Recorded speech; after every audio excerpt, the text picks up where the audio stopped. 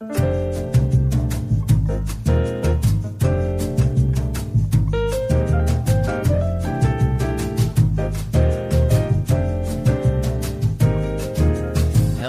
and welcome to another special edition of the Mark Groves Podcast, where I jam on a subject that you're interested in, what you want to hear more about. And I really wanted to do more of these ones where I get to share some of my own personal insights and thoughts on things, and also things that I'm feeling called to share about that are insights that I'm experiencing within my own life and ways that I'm just understanding the world that are new. You know, I have this really great friend named Brian Reeves who has a podcast called Men This Way, and he's a brilliant writer, and I remember asking him, how do you write such amazing stuff? Like, it's always so, pushes the envelope. And he said to me, whenever I press publish, I'm always really fearful. And that's how I know that I'm writing from my edge. And I love that. As soon as he told me that was about 2 years ago, maybe even 3, I made a rule in my life that everything would be expansive, that I don't want to live in a comfortable space. I want to be safe and certain about some things, but I certainly also want to be able to constantly be pushing my own envelope and stretching what feels scary for me. And what, it's hard to ask other people to be vulnerable and to live life a certain way if I'm not doing that.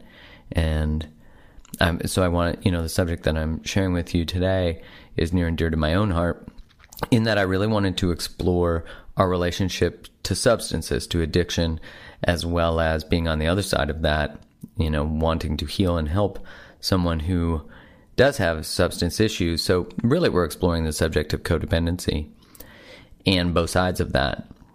And the reason this came up for me too, because I got lots of questions about that and suggestions to talk about codependency a little deeper in this podcast and just to explore that subject. So about 6 years ago, 7 months ago, I quit drinking. And the interesting thing about that is it wasn't, it's not like I'm quote unquote an alcoholic or was having really like an unhealthy relationship to alcohol. It's just that I wanted to explore my relationship to alcohol. And, the unspoken social agreements that we have about alcohol, like when I get together with you, we should have a drink, that if we're catching up, let's go for a beer, that after I play soccer, so it's like after a soccer game or after a hockey game, let's have a beer. And I realized that, I'd been feeling called to quit drinking for a long time, and I just ignored it. It was a deeper truth that I knew. And I remember about 7 years ago, I was at a conference and I was doing a Kundalini class, a meditation, essentially a breathwork meditation. For those people that don't know what Kundalini is like, it's like a extreme form of yoga where you do the same repetitive motion over and over again till you go nuts and it breaks you open. That's essentially a good summary. But let's just think of it as breathwork. And intuitively, I just got this hit. There was someone close to me who had a very unhealthy relationship to alcohol. And in my meditation, all of a sudden, I just got hit with this message, like, through your sobriety, she'll find hers. And I remember thinking, sobriety? I could still have a scotch here and there, or like a beer here and there. I just won't drink in excess. I remember negotiating with my intuition. And that intuitively has been coming up for me for years. And, I've done the soberary or whatever people do. And, taken 4 months off here, 2 months off here. But I think like a lot of things that we negotiate with, I always put a little bit of it, a little box in the back of the closet, so to speak, to say like, I'm going to not do this, but if I really want to, it's back here if I need it. And, my negotiations were always like, I won't drink till that wedding or till that thing. And I was walking through the streets of Manhattan in New York, and I was listening to a book by a guy named Paul Selig, and it's called The Book of Truth. And there was a passage in it that said, your body will only be able to alchemize the deepest truth you can hold. And I was like, I have no idea what that just said. What? And then it went to further say, what agreements do you live by that you know to be untrue? that you still live by. And that as a society we have, we're like, you got to do this kind of job, you got to be this kind of person, and to be a mom or to be a guy or to be a woman or to be we have all these messages and rules about what it means to live a certain way. And those are agreements that we all unconsciously and sometimes consciously agree to and participate in and are complicit in by living in that life, by being a certain way, not wanting to shake the system, by being a good Catholic, by being a good Christian, whatever it is. And we all know that there's a deeper truth that is held below the agreements that we often hold, and we know when those are there by the way they feel, when we're like, it doesn't feel good to think that way about this person or to talk that way about that group or whatever, even to live the way I'm living.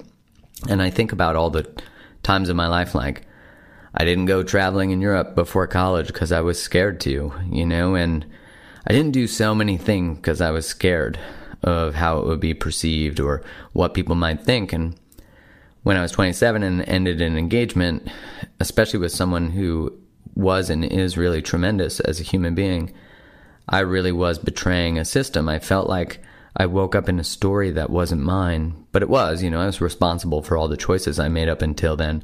But I really looked back and was like, how long have I been so disconnected from myself?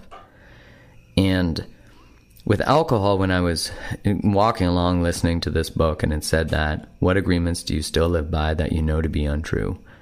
That was the first thing that hit me. It was like alcohol. That you need a drink to be social. And I was like, oh man, now I know this to be true.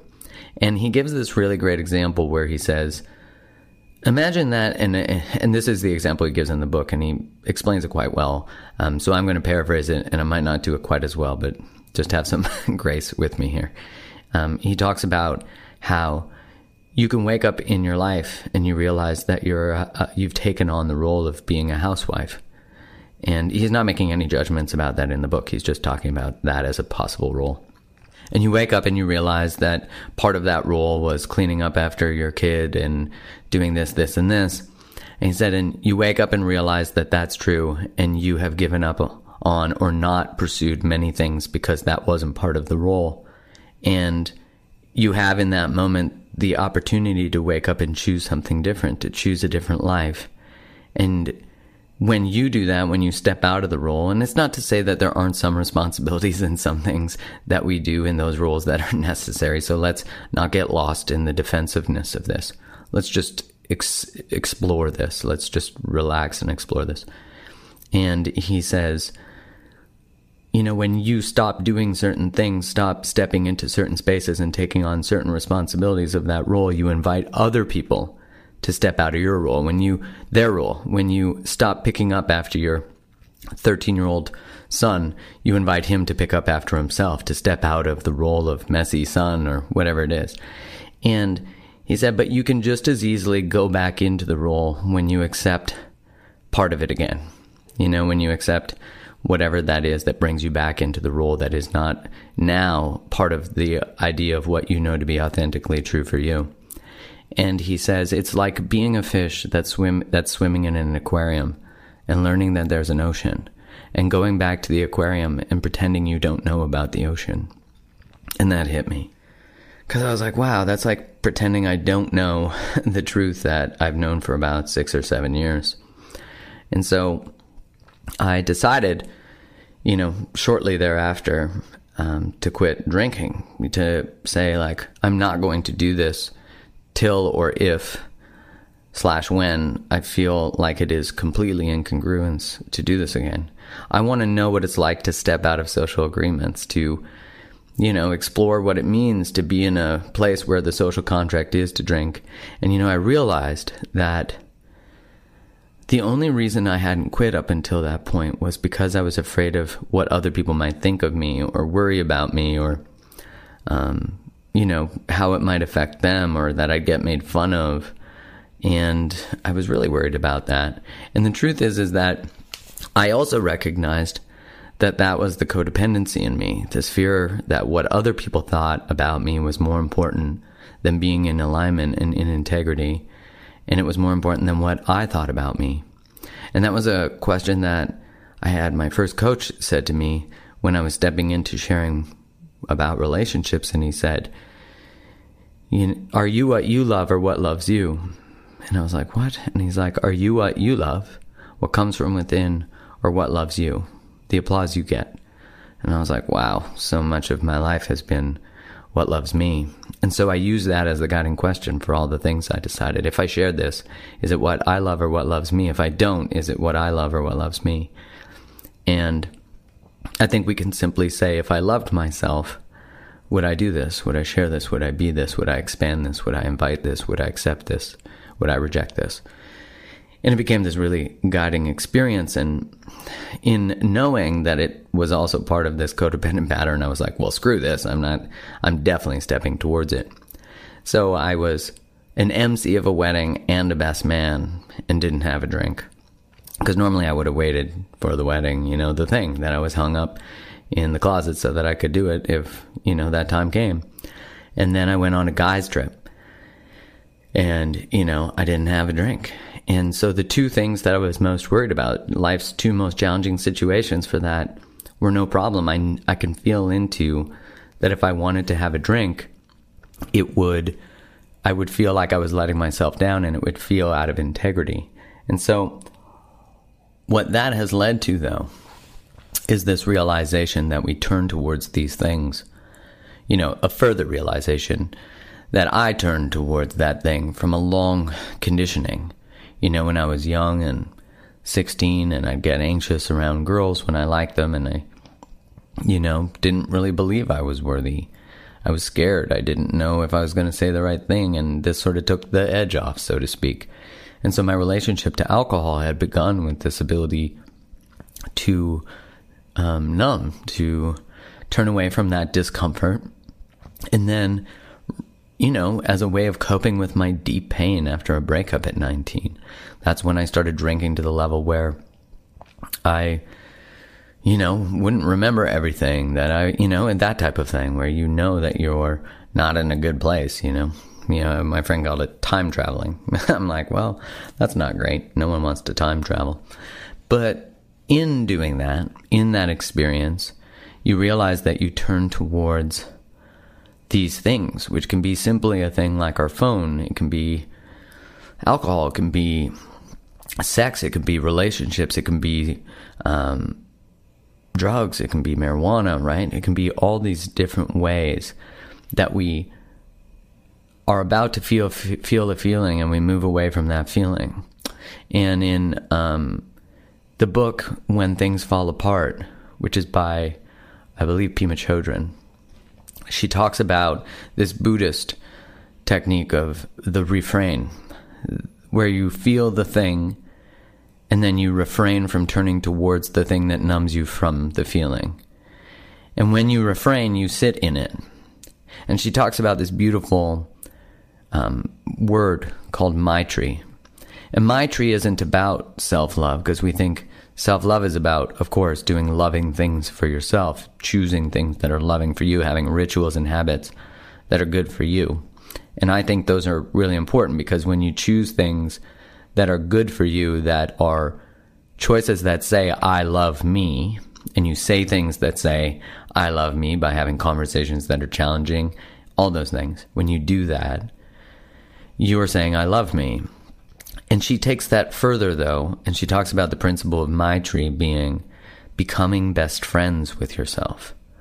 Loving and respecting and being best friends with who you are, with your own inner being.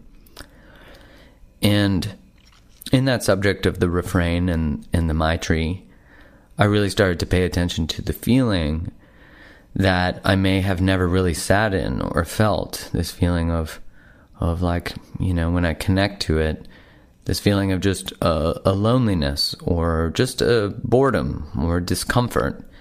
And I think this is something we can all sort of understand, is that we all do have addictions. It can be shopping, it can be, right, the list, the phone. And so just assess your life. Where do you use something that stimulates dopamine, that pulls you away from a feeling that you're not comfortable feeling? And if you experience anxiety or depression, And shame and guilt, it's usually from the suppression of a core emotion.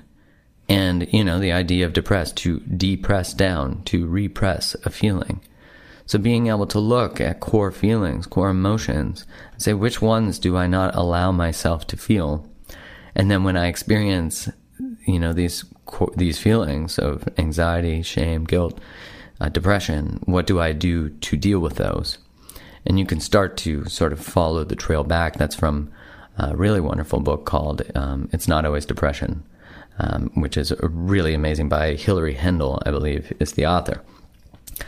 Anyways, in exploring this relationship to alcohol, though, I really recognize where codependency actually shows up in a lot of areas of my life. And codependency really being this, like, I need something or someone else's feelings are more important than my own, and saving someone else is more important than saving myself. What I realized in this sort of systemized way of recognizing, like, an addict or someone who has an addiction of any kind, so let's just all call it out. We all have one of some kind, and if you don't, well done. But we all tend to. And so we use this thing to distract ourselves from a feeling, and there's an ongoing feeling of shame and guilt because in some level we feel we're broken because we can't kick this, thing. We can't get rid of our dependence on something. And then there's the other side of it, which is the person who is trying to heal somebody else, who's trying to save somebody else, the person who dates projects, who dates people who are addicts, who, is the empath, who dates narcissists, And in that, there's this, in a way, an addiction to another person, to trying to fix them, trying to help them. And so one person who is, quote unquote, the addict is constantly someone's always trying to save them, which keeps reinforcing the belief that they need to be saved. And on the other side is the person who's constantly trying to save, and the other person won't change for them, and so they're not worth being changed for or being chosen. And what's interesting is, in a way, the person who's the addict is constantly reminded of their brokenness, and the person who is trying to fix them is avoiding the acknowledgement of their own pain through trying to fix somebody else. And so they don't want to acknowledge and step towards their own brokenness.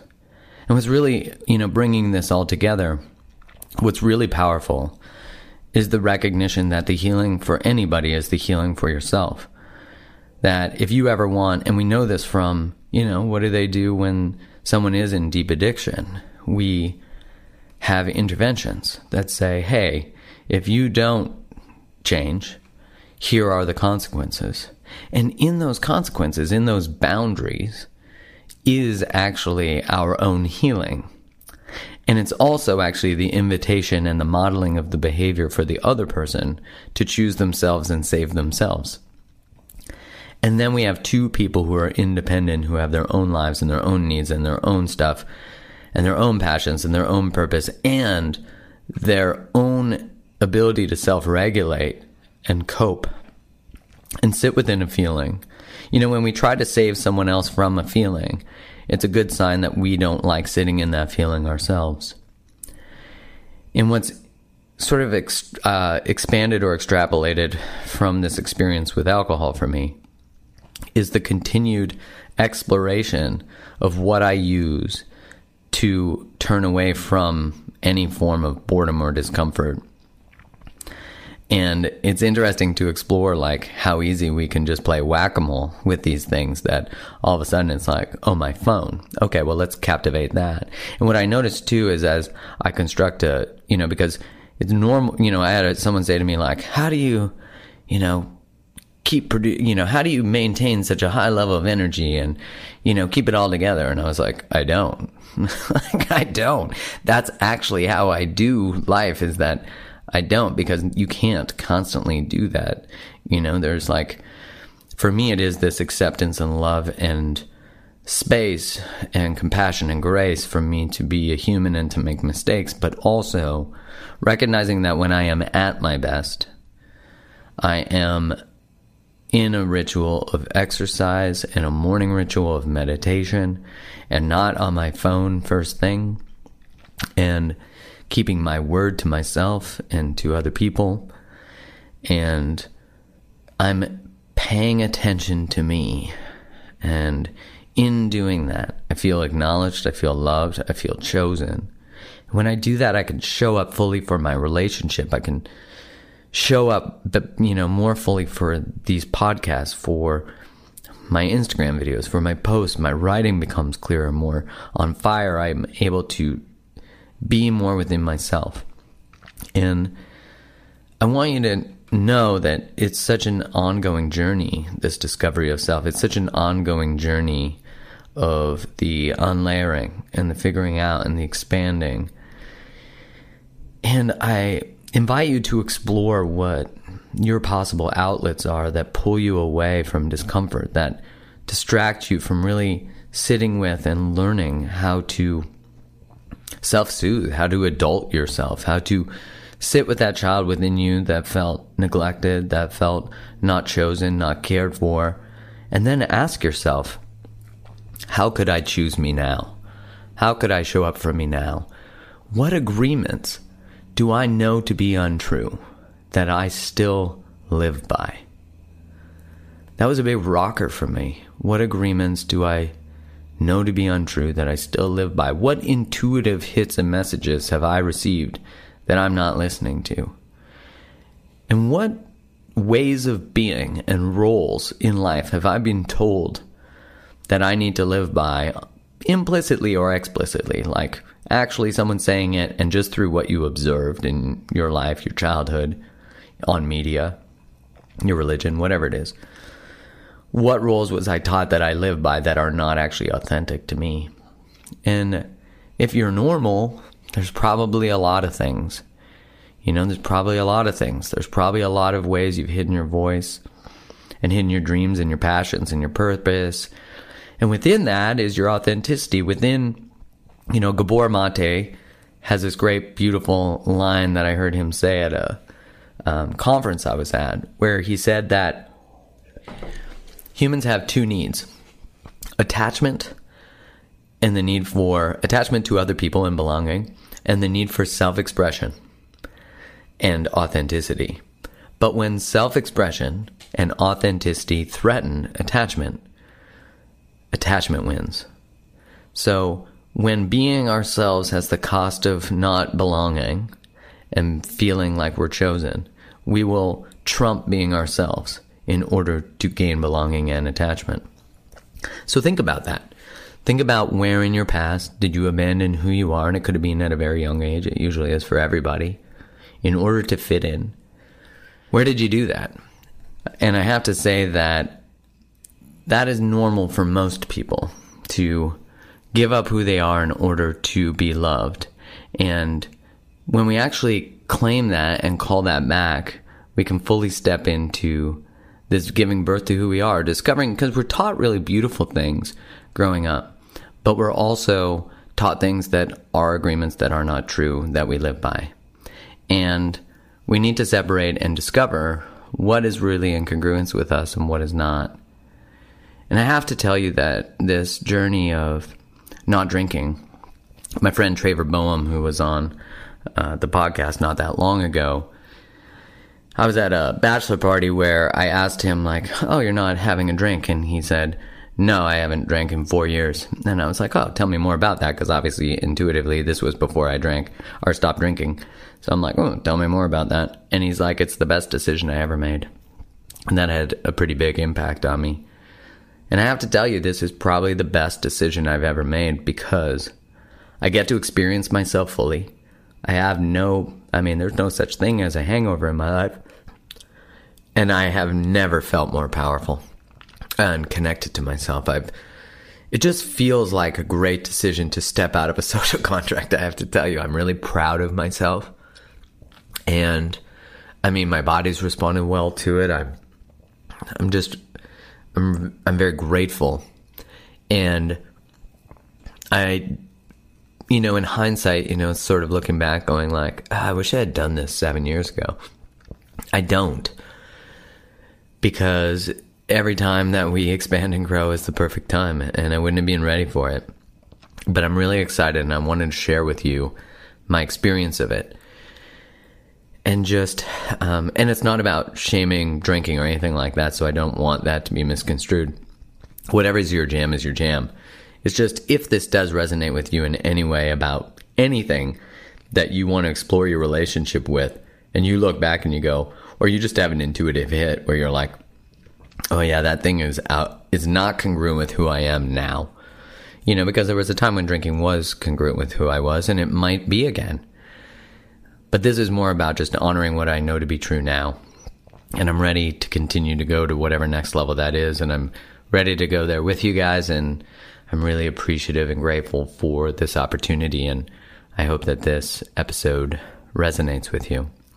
So in closing, if you could go to wherever you listen to this podcast and leave a 5-star review and a written review and share this episode, if it really resonates with you, subscribe to the podcast.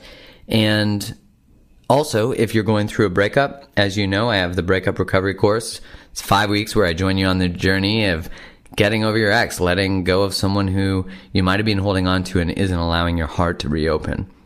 If you want to check out more information on that, just go to bit.ly, so bit.ly/breakup rebirth, BREAKUPREBIRTH, bit.ly/breakup rebirth.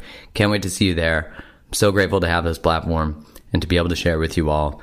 And if you have any suggestions for future special episodes, please fire an email with that to info@markgroves, my name, .tv, and it's Mark with a K. And I can't wait to continue this journey. Thanks so much.